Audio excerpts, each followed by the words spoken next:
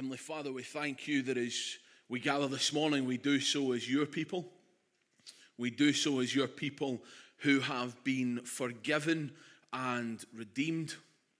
We thank you that it is good for us to meet together. We thank you that your presence is here with us this morning. We thank you that this gives us a space to gather with other believers away from the busyness and everything else of this week. We ask, Lord, that you would focus our hearts, that it would be your words and not mine that would be spoken to our hearts, that your word would speak to us this morning as we consider the Lamb of God. We thank you that you are here. We thank you that you speak to us through your word. In your Son's name we pray. Amen. I'm going to be continuing a series in John chapter, and we're still in John chapter 1. We're just about halfway through chapter 1. And I'm taking on our first encounter with people beyond our really heavy and big theology that we've just been through of the pre-incarnate Christ and the incarnate Christ. The Word became flesh, the eternal light. And we come and we meet John the Baptist here. And of course, John the Baptist is not the writer of this book. That is John the evangelist. So I'll try and be really clear when I say John, if I'm talking about the evangelist or if we're talking about the Baptist. But we're going to come and we're going to listen to John as he testifies. Or we could say John confesses and he affirms. But he has really two encounters here. And his first encounter is with some religious leaders. And his second encounter is with Jesus. And we're just going to have a little look at the two of those. We're going to compare them. And we're just going to draw out especially what it is that John the Baptist says of Jesus. So if you have your scripture journals for writing, that's great. If you haven't seen them or don't know what they are, there's still a few at the back if you'd like to get one on your way out. But really, it just gives you space to write notes alongside the scripture as we go through John's gospel. So starting from verse 19. And this is the testimony of John.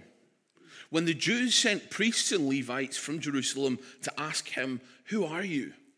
he confessed and did not deny, but confessed, "I am not the Christ." And they asked him, "What then?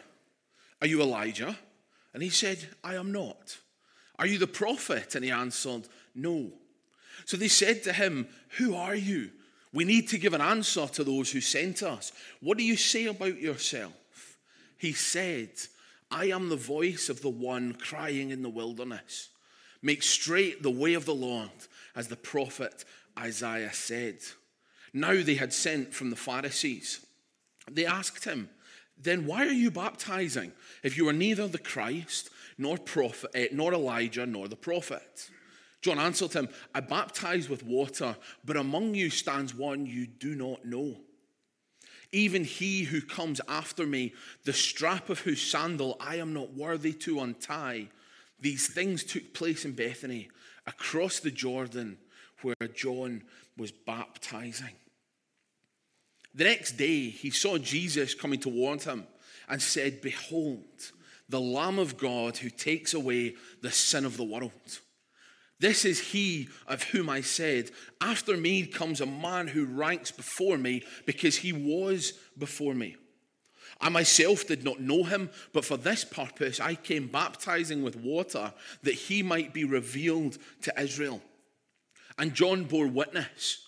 "I saw the Spirit descend from heaven like a dove, and it remained on him. I myself did not know him, but he who sent me to baptize with water said to me, 'He on whom you see the Spirit descend and remain, this is he who baptizes with the Holy Spirit.' And I have seen and have borne witness that this is the Son of God." The two encounters of John the Baptist. Who is John? Repent, for the kingdom of heaven is at hand. This was the primary message of John the Baptist. We read that in Matthew chapter 3 and verse 2. And also he quotes from Isaiah 40, the voice of the one crying in the wilderness, prepare the way of the Lord, make his paths straight. He wore garments of camel hair and a leather belt. He ate locusts and he ate honey. And we know from the other Gospels that he had remarkable parents in Zechariah and Elizabeth. We read of them, of course, in the Christmas story. They were elderly and childless. And the angel said this to Zechariah in Luke 1. Do not be afraid, Zechariah, for your prayer has been heard, and your wife Elizabeth will bear you a son, and you shall call his name John. For he will be great before the Lord, and he must not drink wine or strong drink, and he will be filled with the Holy Spirit, even from his mother's womb. And he will turn many of the children of Israel to the Lord their God. And he will go before him in the spirit and the power of Elijah to turn the hearts of the fathers to the children and the disobedient to the wisdom of the just, to make ready for the Lord a people prepared. When the angel came and spoke to Zechariah, he didn't believe. And his mouth was bound. He couldn't speak until he believed. And he did believe.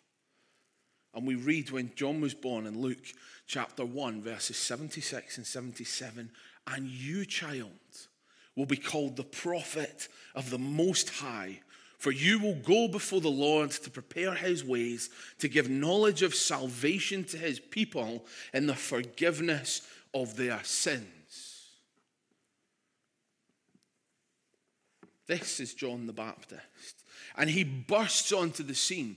He is this supreme witness to the things of Jesus. He is the one that comes right before him. And the world was really in a huge amount of confusion in the day of John the Baptist, because by this point he'd been preaching for about a year. His ministry had just thrown things into confusion because people just didn't get who he was. A lot of people didn't understand what sort of end times are coming with what this man is saying. We know that many believed because many came and they heard him and they were baptized.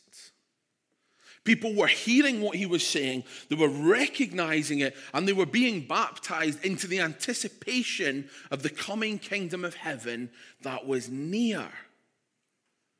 We're told in Matthew 3, then Jerusalem and all Judea and all the region about the Jordan were going out to him, and they were baptized by him in the river Jordan, confessing their sins. John the Baptist began to make some waves. As he was doing this, as he was teaching, as people were coming and being baptized, people were starting to pay attention. And it drew the attention of the Jewish council that we call the Sanhedrin in Jerusalem. And this was the assembly of elders, the council, that were appointed as kind of, I guess, the supreme authority of the Jewish people. They were like a tribunal that was headed up by the high priest. And John the Baptist was clearly big enough for them that they felt a need to send out a party to find out who this man is and what on earth he was up to. So this group of priests and Levites were sent from Jerusalem. I guess they're a little bit like private investigators. And they were sent. There's a mixture in here of Sadducees and Pharisees. And of course, we learn a lot of the Pharisees because Jesus speaks about them frequently. But I guess it's helpful just at the beginning as we first encounter these words, just to clarify what some of these things mean. The priests predominantly made up of these two groups, the Sadducees and the Pharisees. And the Sadducees were the more conservative in their interpretation of Scripture. So they were far more, they were about the book, and the book was what mattered. And if there wasn't a command in the book, they just weren't particularly bothered by it. The Sadducees were more upper class. They were more higher rank priests. There was more of them. They were of better social standing. And they controlled this group of people, the Sanhedrin in Jerusalem. And of course, then we have the Pharisees. And the Pharisees liked their scriptures, but on top of that, they also liked to make up their own stuff and stick that in as well. Jesus tells them in Mark chapter 7, you have let go of the commands of God and are holding on to human traditions. So when we read of the Jews here, throughout the book, it means a number of different things. But here, it is talking about this centralized power. So this group of priests and Levites, goodness knows how many of them there are, come to John and basically say, who are you and what are you doing? And really what they're interested in is who is it that authorizes this baptism that John is conducting? Not because baptism was unknown to them, it was a common practice. Some Jews, if they converted to Judaism, would baptize themselves as a sign of their conversion. Some of the groups of monks would baptize themselves daily because it was a sign of their renewed commitment to God and to their community.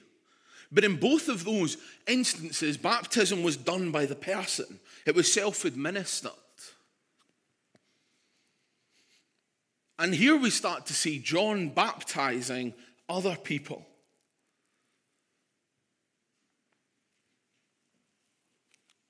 Who are you? Are you the Christ, the Messiah? Are you the one that has been promised through all the scriptures? Are you Elijah? Are you a prophet? No, and no, think again. What we see here is John's humility because he was a prophet, because he spoke of the one who was to come. But we see John in all his humility that is unraveled a little bit more for us here.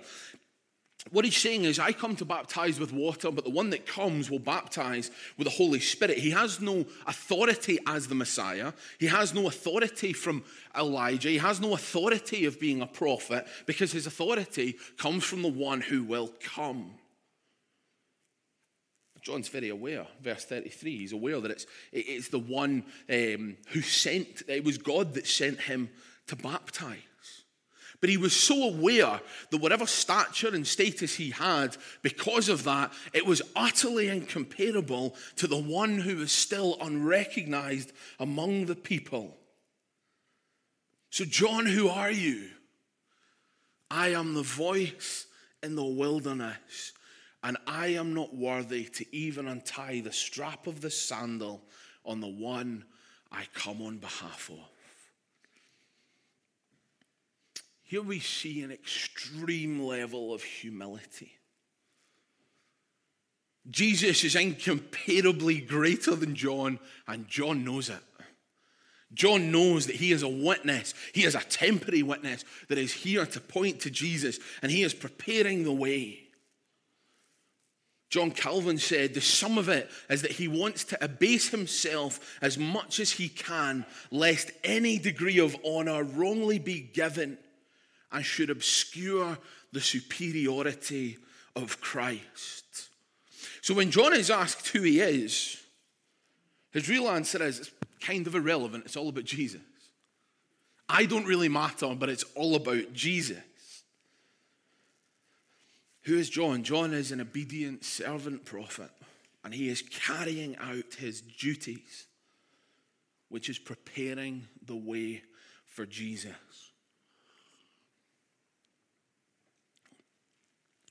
Now we come to a second point. John's second encounter, his affirmation, his encounter again with Jesus. This is likely the next day from what has just happened. And by this point, we can see from the end of this passage, he's already baptized Jesus. We don't find that encounter written in John's gospel. But a reminder from Mark 1, 10 and 11, when he came up out of the water, immediately he saw the heavens being torn open and the Spirit descended on him like a dove, and a voice came from heaven, "You are my beloved Son, with you I am well pleased." This is what's going on in John's head at the minute, this incredible supernatural experience where he hears a voice from heaven and a dove descending, having baptized Jesus.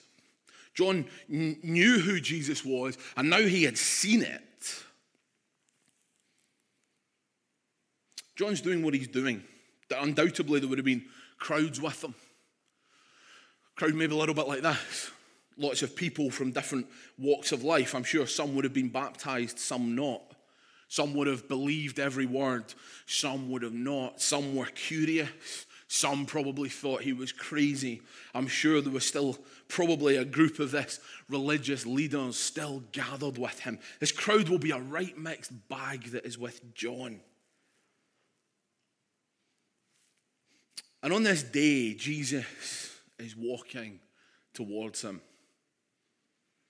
I love how casual that is, that the Saviour just dwelt and walked among his people. So what is John going to say to this group of people? If anything that he could say to these people, some who believe, some who don't, what could he say? Well, he says this, behold, the Lamb of God who takes away the sin of the world. This is he of whom I said, after me comes a man who ranks before me because he was before me. I myself did not know him, but for this purpose I came, baptizing with water, that he might be revealed to Israel. Behold, the Lamb of God who takes away the sin of the world. John the Baptist never appears to beat around the bush, and he certainly doesn't here.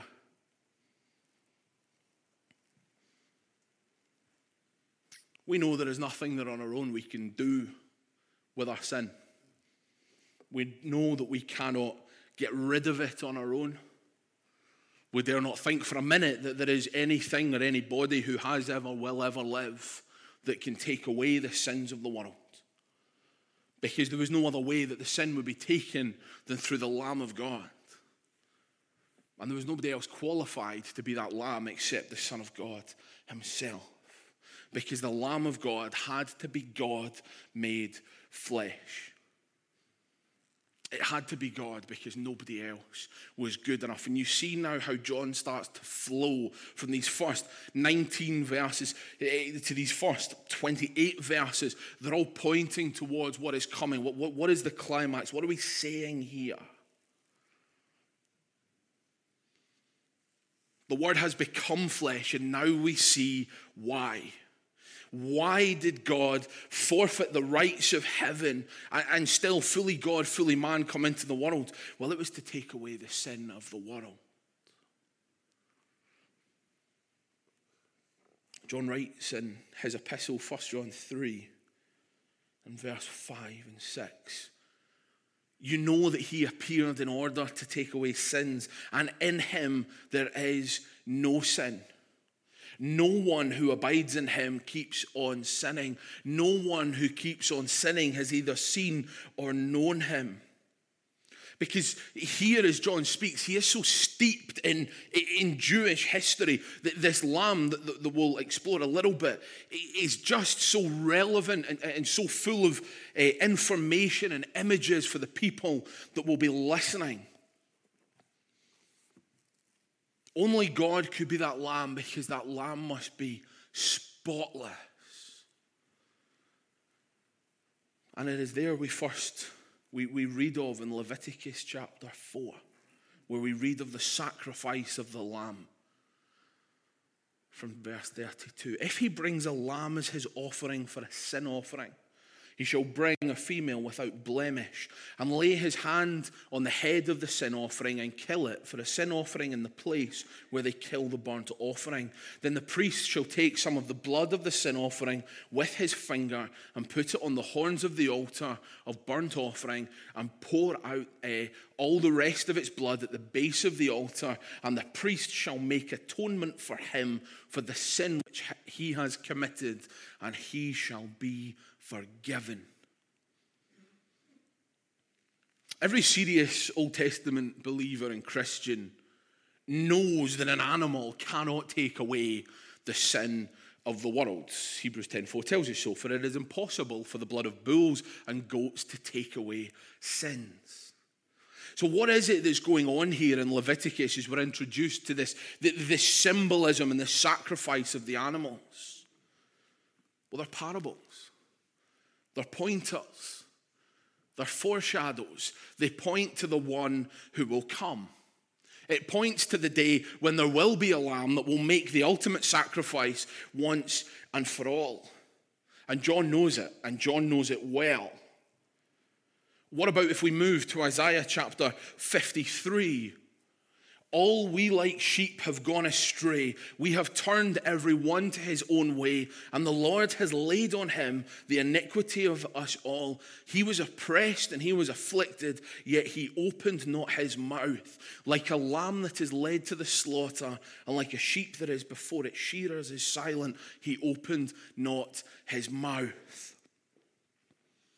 This Old Testament imagery and these pictures that we find in Leviticus and in Isaiah, it's becoming a reality in front of the eyes of John. It is just bursting out in front of him. And what he's saying here is, he is here.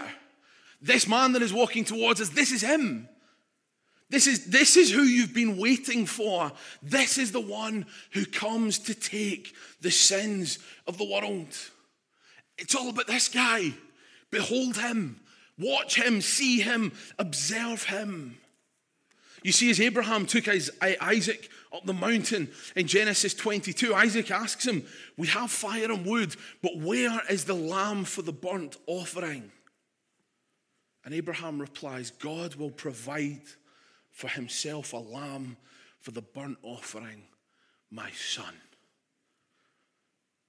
It only took 18 centuries and the best part of 50 generations. But he is here.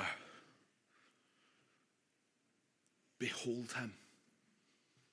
Behold the perfect one. Behold the sinless one. Behold the unblemished one. He is here to take away the sins of the world.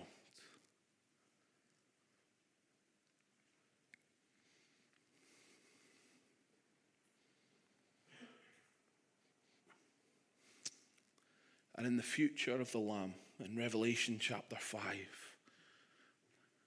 then I looked and heard the voice of many angels, numbering thousands upon thousands, and 10,000 times 10,000. They encircled the throne and the living creatures and the elders, and in a loud voice they were saying, worthy is the Lamb who was slain to receive power and wealth and wisdom and strength and honor and glory and praise. There is not one who is more powerful than that Lamb. The wealth of heaven is something we cannot wrap our head around, but it belongs to him. All wisdom, there is nothing that he does not know. All strength, all honor, all glory, all praise surely sits on the shoulders of this triumphant king, which he is, but also it sits on the Lamb. I don't know if you know this painting. It's the Agnus Dei by Zurbarinen. I think that's how you pronounce it. Sorry if that's wrong. From the 17th century. I'm not really an arty guy, but I find this image really provocative. You see that the legs are bound. There is a halo around the head.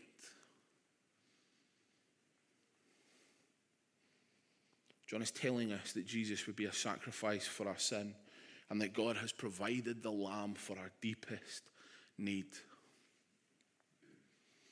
Here's what it means. Our message must be the sacrificial death of Jesus. Our faith is a bloody faith.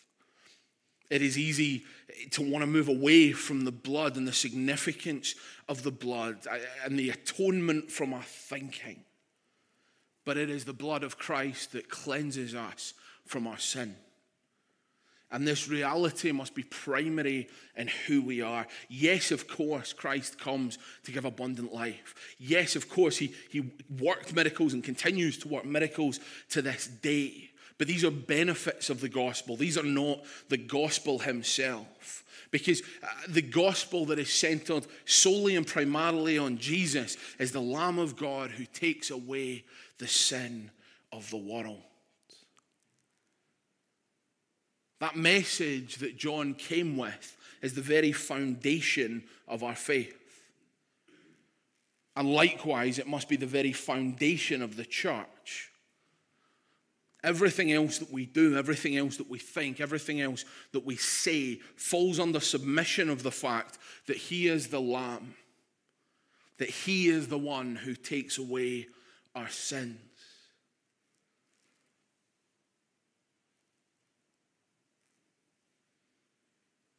Everything that we do as individuals and as a church must be centered around that atonement of the Lord Jesus. Why? Because we have nothing else to offer. Because we, like John, are unworthy to untie Christ's shoelaces. Yet he is the one who elevates us and saves us from our sins.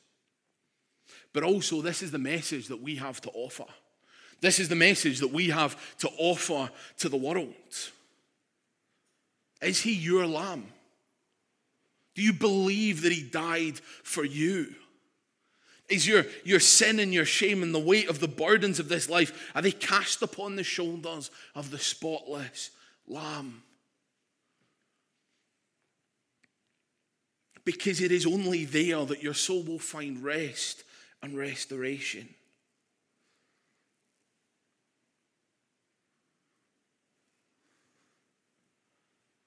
We must keep the atonement, the sacrifice of Jesus before us. It must be the message that is on our lips. We want to be a people that are so captivated by him and what he has done at Calvary that everything else comes second to that. Because the message of the one who takes away the sin of the world must be our message and the message of the church and this church. Everything else falls under submission of that. Come and see. Come and behold. Wonder in it. Marvel in it. Be in awe of it. Our Savior, the Lord Jesus Christ.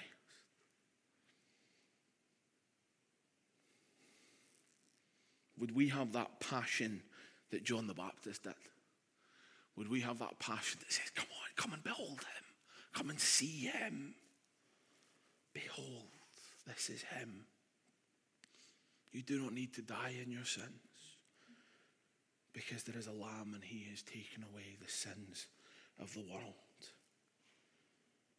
Friends, if you're here this morning and you don't know Jesus, if you don't know the one who takes away the sins of the world, if you are carrying the weight of your sins and your shame around with you, and you know that in your spirit that today there is something that you need to do in surrendering yourself, would you give yourself to Jesus?